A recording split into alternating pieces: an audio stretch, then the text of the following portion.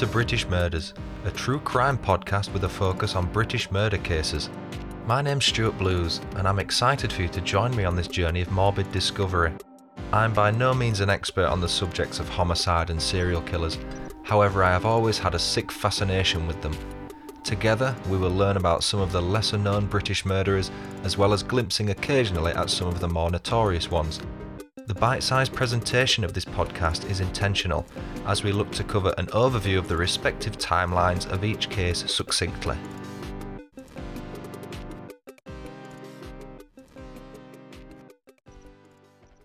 The last woman to be hanged in public was Frances Kidder in 1868 after she drowned her stepdaughter. When I say in public, what I mean is outside the confines of a prison. After the passing of the Capital Punishment Amendment Act of 1868, all executions in Britain had to take place within the walls of county prisons.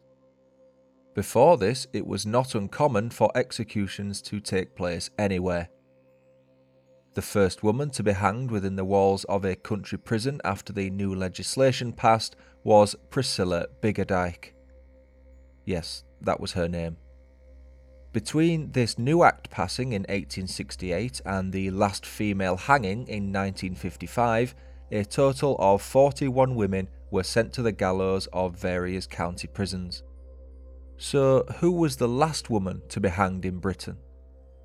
The subject of this episode, that's who. Her name was Ruth Ellis. Born on October 9th, 1926 in Rhyl, a seaside town in northeast Wales, Ruth Ellis was one of 6 children born to her parents Arthur Nielsen and Elisabetta Goethals, known affectionately as Bertha. Arthur was a cellist from Manchester, northwest England, and Bertha was a refugee from Belgium in Western Europe. The couple married in 1920. Up to the age of 14, Ruth attended Fairfield's Senior Girls' School in Basingstoke, southeast England. The reason she dropped out of school was to seek work as a waitress.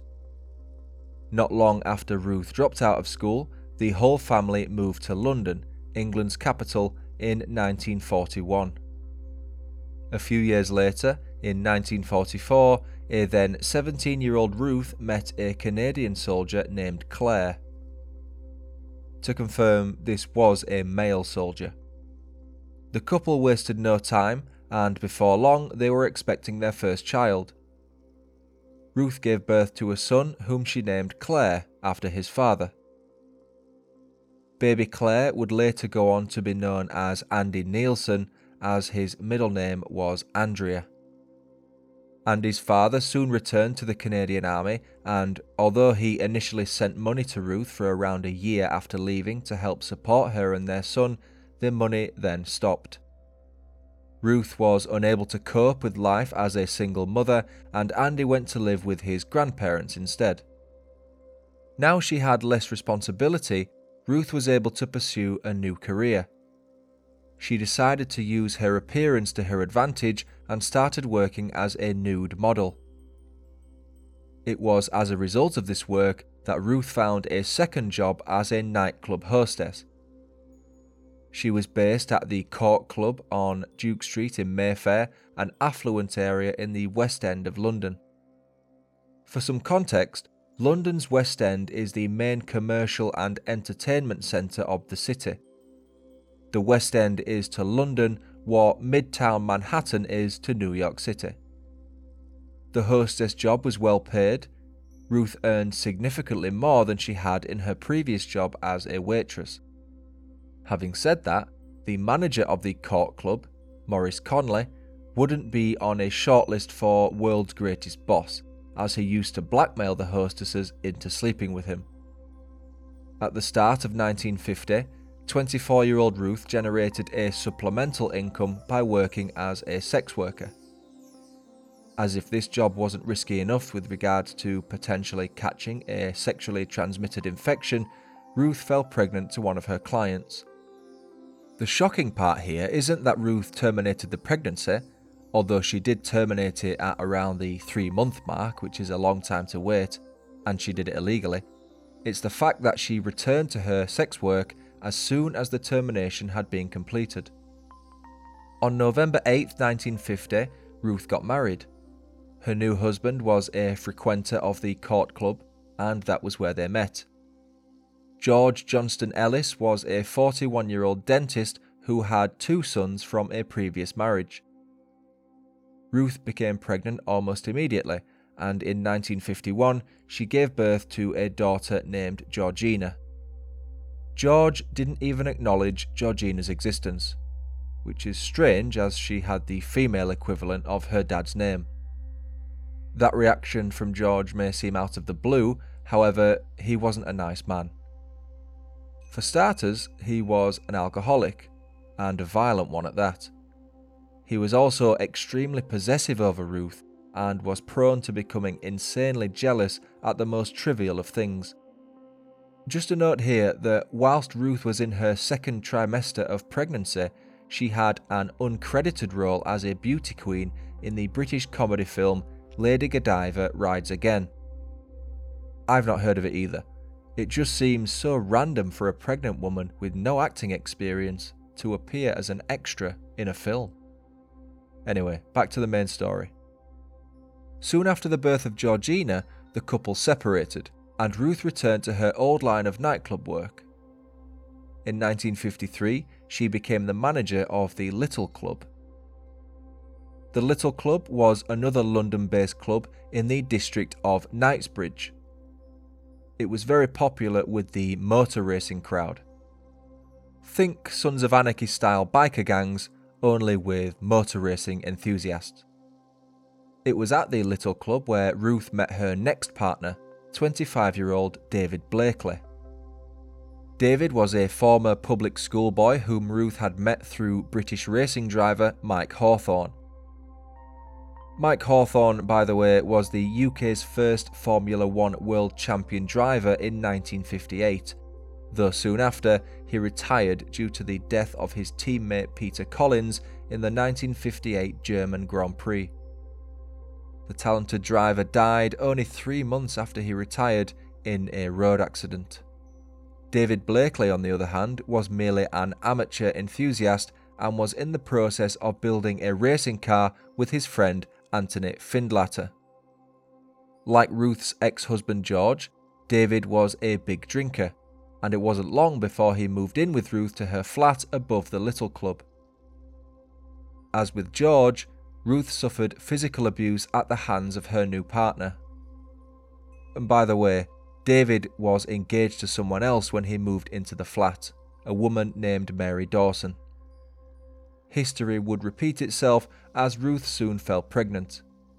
If you're keeping score, this is Ruth's 4th pregnancy. Ruth wasn't really into the relationship as much as David was, however, so she opted for another termination. The couple soon separated and Ruth found herself a new partner, former RAF pilot Desmond Cusson. Desmond was a couple of years older than Ruth and had flown Avro Lancaster bombers during World War II.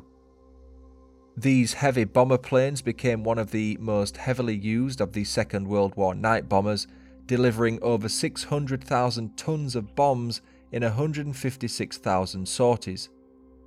A sortie is an attack made by military personnel coming out from a position of defence.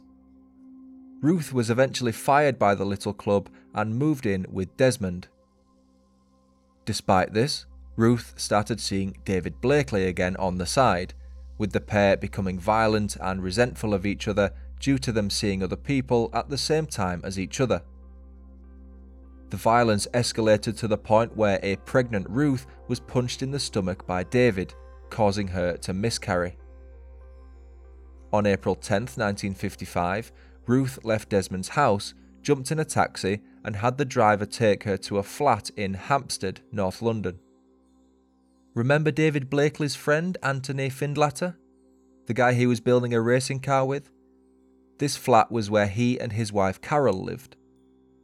The couple had recently hired a nanny whom Ruth suspected David was having an affair with. Ruth thought David was at the flat, and she was right. But before she could get out of the taxi, David spotted her and quickly sped off in his car. Not one to be deterred, Ruth went to where she thought her alcoholic on-off boyfriend would be, the Magdala, a pub on South Park Hill in Hampstead. The pub was only around a quarter of a mile or 400 metres down the road from the Findlatters' flat. As she had expected, Ruth found David's car parked outside the Magdala pub. She sat on the side of the road near the car park and waited for David to emerge, which he did at around 9:30 p.m. with his friend Clive Gunnell. Ruth quickly got up and hid in the doorway of Henshaw's, a newsagent located next to the Magdala. For reference, in the UK, a newsagent is a store which sells newspapers, magazines, tobacco, alcohol, snacks and drinks. I think it's comparable to a convenience store. Other names for such stores in the UK are off-licence or offie, as well as a corner shop. As the two men walked past, Ruth stepped out of the doorway and took them by surprise. "Hello, David," was the line Ruth went for. Not the most creative of frustrated greetings. Upon being ignored, Ruth then simply shouted David's name, which he also ignored. They say hell hath no fury as a woman scorned. That proved to be the case that evening. Whilst David was attempting to find his car keys, Ruth removed a .38 caliber Smith & Wesson Victory model revolver from her handbag. Given there has been a ban on the private possession of handguns since the 1997 Firearms Amendments Act, I feel I can speak for most Brits when I say our gun knowledge is almost non-existent. So for a bit of background, the .38 caliber Smith & Wesson Victory model revolver was an updated wartime production version of the .38 caliber hand ejector military and police model of 1899. It was a revolver, by which I mean a repeating handgun that has a revolving cylinder containing multiple chambers, each holding a single cartridge, which was supplied to every branch of the American Armed Forces, as well as British Commonwealth countries during World War II. The caliber of the gun is the internal diameter of the gun barrel bore, the hollow internal cavity of the barrel. This particular model was a .38 caliber, meaning the internal diameter was 0.38 inches or around 9mm. For any gun enthusiasts listening, I apologise if any of that information is incorrect. Please feel free to publicly correct me, as I'll happily admit it if I'm wrong. I'm far from a gun enthusiast. Ruth aimed the gun at David and shot him a total of 5 times. Not being an expert marksman, Ruth's aim left a lot to be desired. The first shot missed David completely, and he understandably tried to run away. Ruth gave chase and fired for a second time. This time, her aim was true. David fell to the ground. Ruth walked over and stood over him before firing 3 more shots into him at point-blank range. It was later discovered that one of the bullets had been fired from a distance of less than an inch from David's back, as gunpowder burn marks were left on his skin. Even though the job was done and David was dead, Ruth attempted to fire the gun's 6th bullet into David. However, the gun jammed. After multiple attempts, the gun finally fired into the ground, ricocheting off the road and into an innocent bystander. The bystander, a lady named Mrs. Gladys Yule, luckily escaped with only a minor injury to her thumb. Upon hearing multiple gunshots, the pub started to empty as other drinkers came to investigate. Ruth turned to David's drinking buddy and said, "Will you call the police, Clive?" One such pub patron was off-duty policeman Alan Thompson, who arrested Ruth on the spot. Still holding the gun, she was noted as saying, "I am guilty. I'm a little confused." Ruth was taken to Hampstead Police Station, where she made a detailed confession and was subsequently charged with murder. David's body was taken to hospital with multiple bullet wounds to the intestines, liver, lung, aorta, and trachea. For any non-medical experts, the aorta is the largest artery in the human body, running from the heart to the abdomen, while the trachea is another name for the windpipe, a tube that carries air to and from the lungs. On April 11, 1955, the day after the fatal shooting, a special hearing of Hampstead Magistrates Court was held.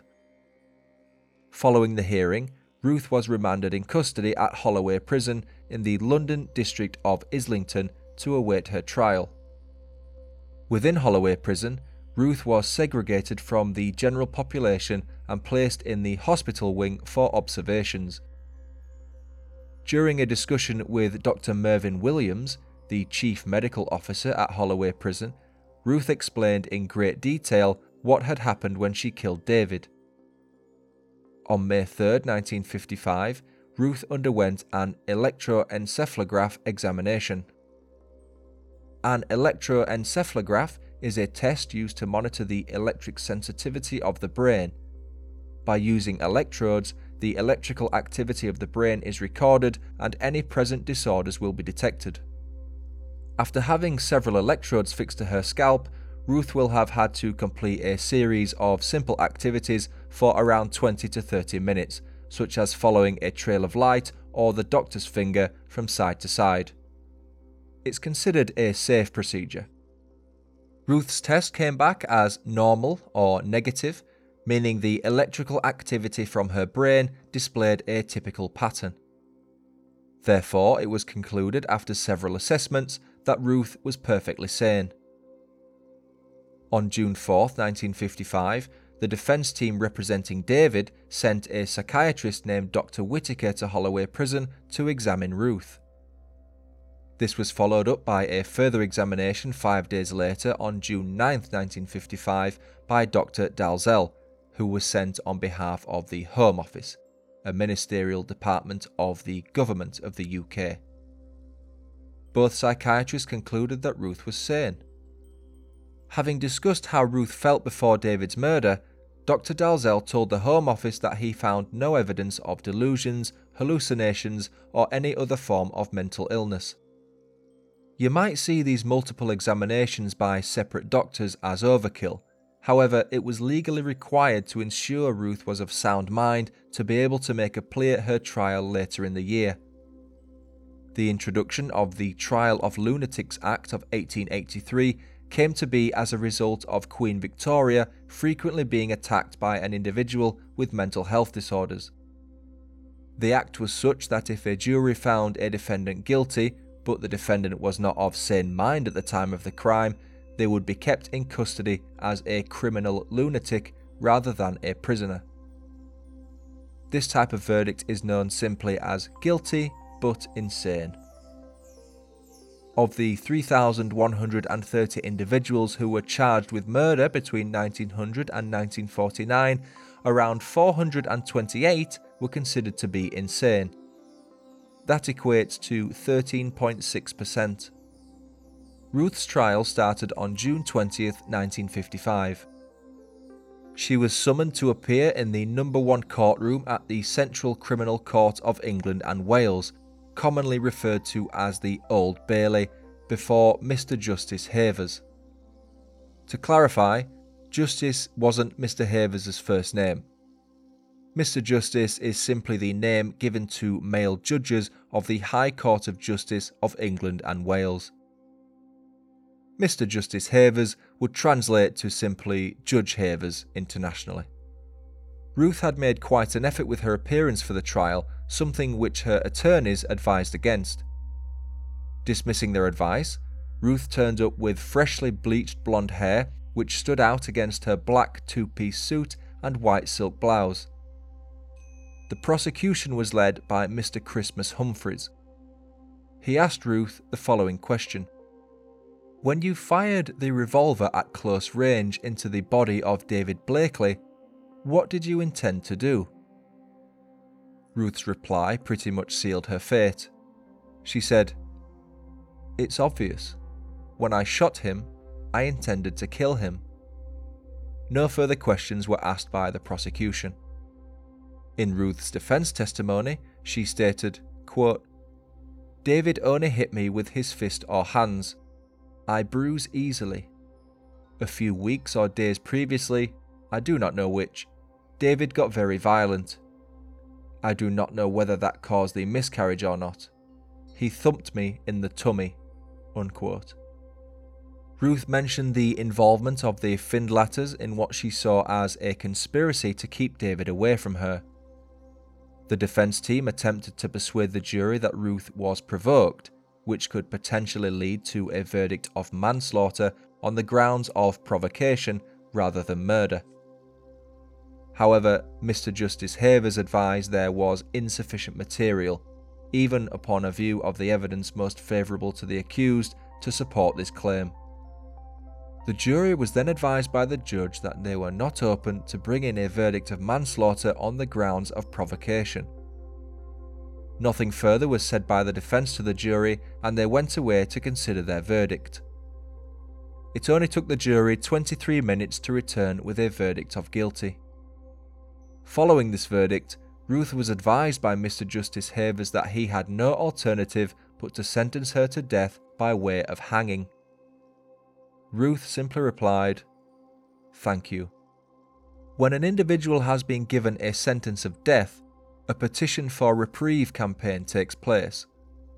A reprieve would result in the cancellation or postponement of the death sentence. Ruth explained to her mother that she did not wish for a reprieve.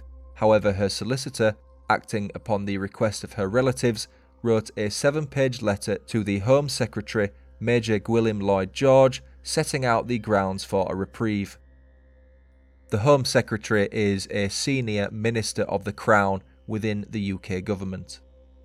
Despite petitions containing several thousand signatures having been sent to the Home Office requesting a reprieve, the request was denied.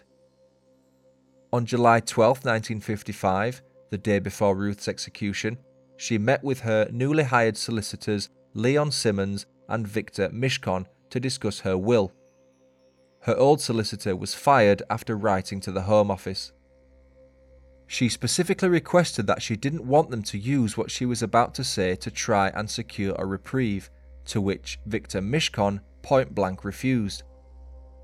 Ruth proceeded to tell her solicitors the full story, including how she had been drinking with Desmond on the weekend of the shooting and that he had given her the gun. They were working on Ruth's aim by way of shooting practice. The two solicitors visited the Home Office as soon as Ruth had finished speaking to them. Home Secretary Major Gwilym Lloyd George said Ruth's statement made no difference to his decision to reject a reprieve. If anything, it provided greater evidence that the murder was premeditated. The Home Secretary stated, quote, "Our law takes no account of the so-called crime passionnel, and I am not prepared to differentiate between the sexes on the grounds that one sex is more susceptible to jealousy than the other. In the present circumstance, the woman was as unfaithful to her lover as he was to her. If a reprieve were to be granted in this case, I think that we should have seriously to consider whether capital punishment should be retained as a penalty." Unquote. Ruth was visited by her parents and brother later that afternoon. Her brother told reporters that Ruth seemed calm and unafraid of what was going to happen to her. Ruth then wrote a letter to David's parents, which read, "I have always loved your son, and I shall die still loving him." Ruth had been weighed at 103 pounds fully clothed, just over 7 stone, which resulted in a drop of 8 feet 4 inches being set. The gallows had been tested the day before using a sandbag of the same weight as Ruth. The sandbag was left overnight on the rope to remove any stretch. At around 7 a.m. on the morning of the execution, the trap was reset and the rope coiled up to leave the leather-covered noose dangling at chest height above the trap. Ruth had requested that a cross be placed on the far wall of the execution room. After being visited by a priest on the morning of July 13, 1955, Ruth was introduced to the hangman and his assistant at around 9 a.m. They took her to the execution room, located next to Ruth's cell, where she was subsequently hanged. She was the 18th and final woman to be executed in Britain in the 20th century. At 9:18 a.m, the execution notice was posted outside the prison gates. The 1,000-strong crowd who had gathered outside, which included many women with prams, then dispersed. Ruth's body was left to hang for the regulation hour and taken down at 10 a.m. An autopsy followed, which confirmed that Ruth had died instantly. Her case is notorious due to the fact that she was hanged. It's thought that had she been handed a life sentence instead, her case would have simply been forgotten. Her body was buried in an unmarked grave at Holloway Prison, which was the custom at the time. Though Ruth's execution was generally supported by the British public, it helped strengthen support for the abolition of the death penalty. 10 years later, the death penalty was halted in practice for murder in Britain, with the last UK execution taking place in 1964. Ruth's body was exhumed in the 1970s and moved to St Mary's Church in Amersham, a market town in Buckinghamshire, southeast England. Ruth's son, Andy, destroyed his mum's headstone shortly before he committed suicide in 1982. That was the story of British murderer Ruth Ellis. For more information on British murders, please subscribe to my channel, give me a like, hit me up on Instagram, Facebook, TikTok, Twitter and YouTube. All the links are in the description. You can join Patreon each month as a patron, or you can contribute to the production of the show on a one-off basis with Buy Me a Coffee. The link for that is also in the show notes. Please feel free to send your case suggestions to me either via social media or via the email, which is britishmurderspodcast@gmail.com. Finally, as ever, if you can please continue leaving your reviews on iTunes, it would be greatly appreciated and it really helps the show grow. For now, I've been Stuart Blues. This has been British Murders. Thanks so much for listening. Until next time, cheerio.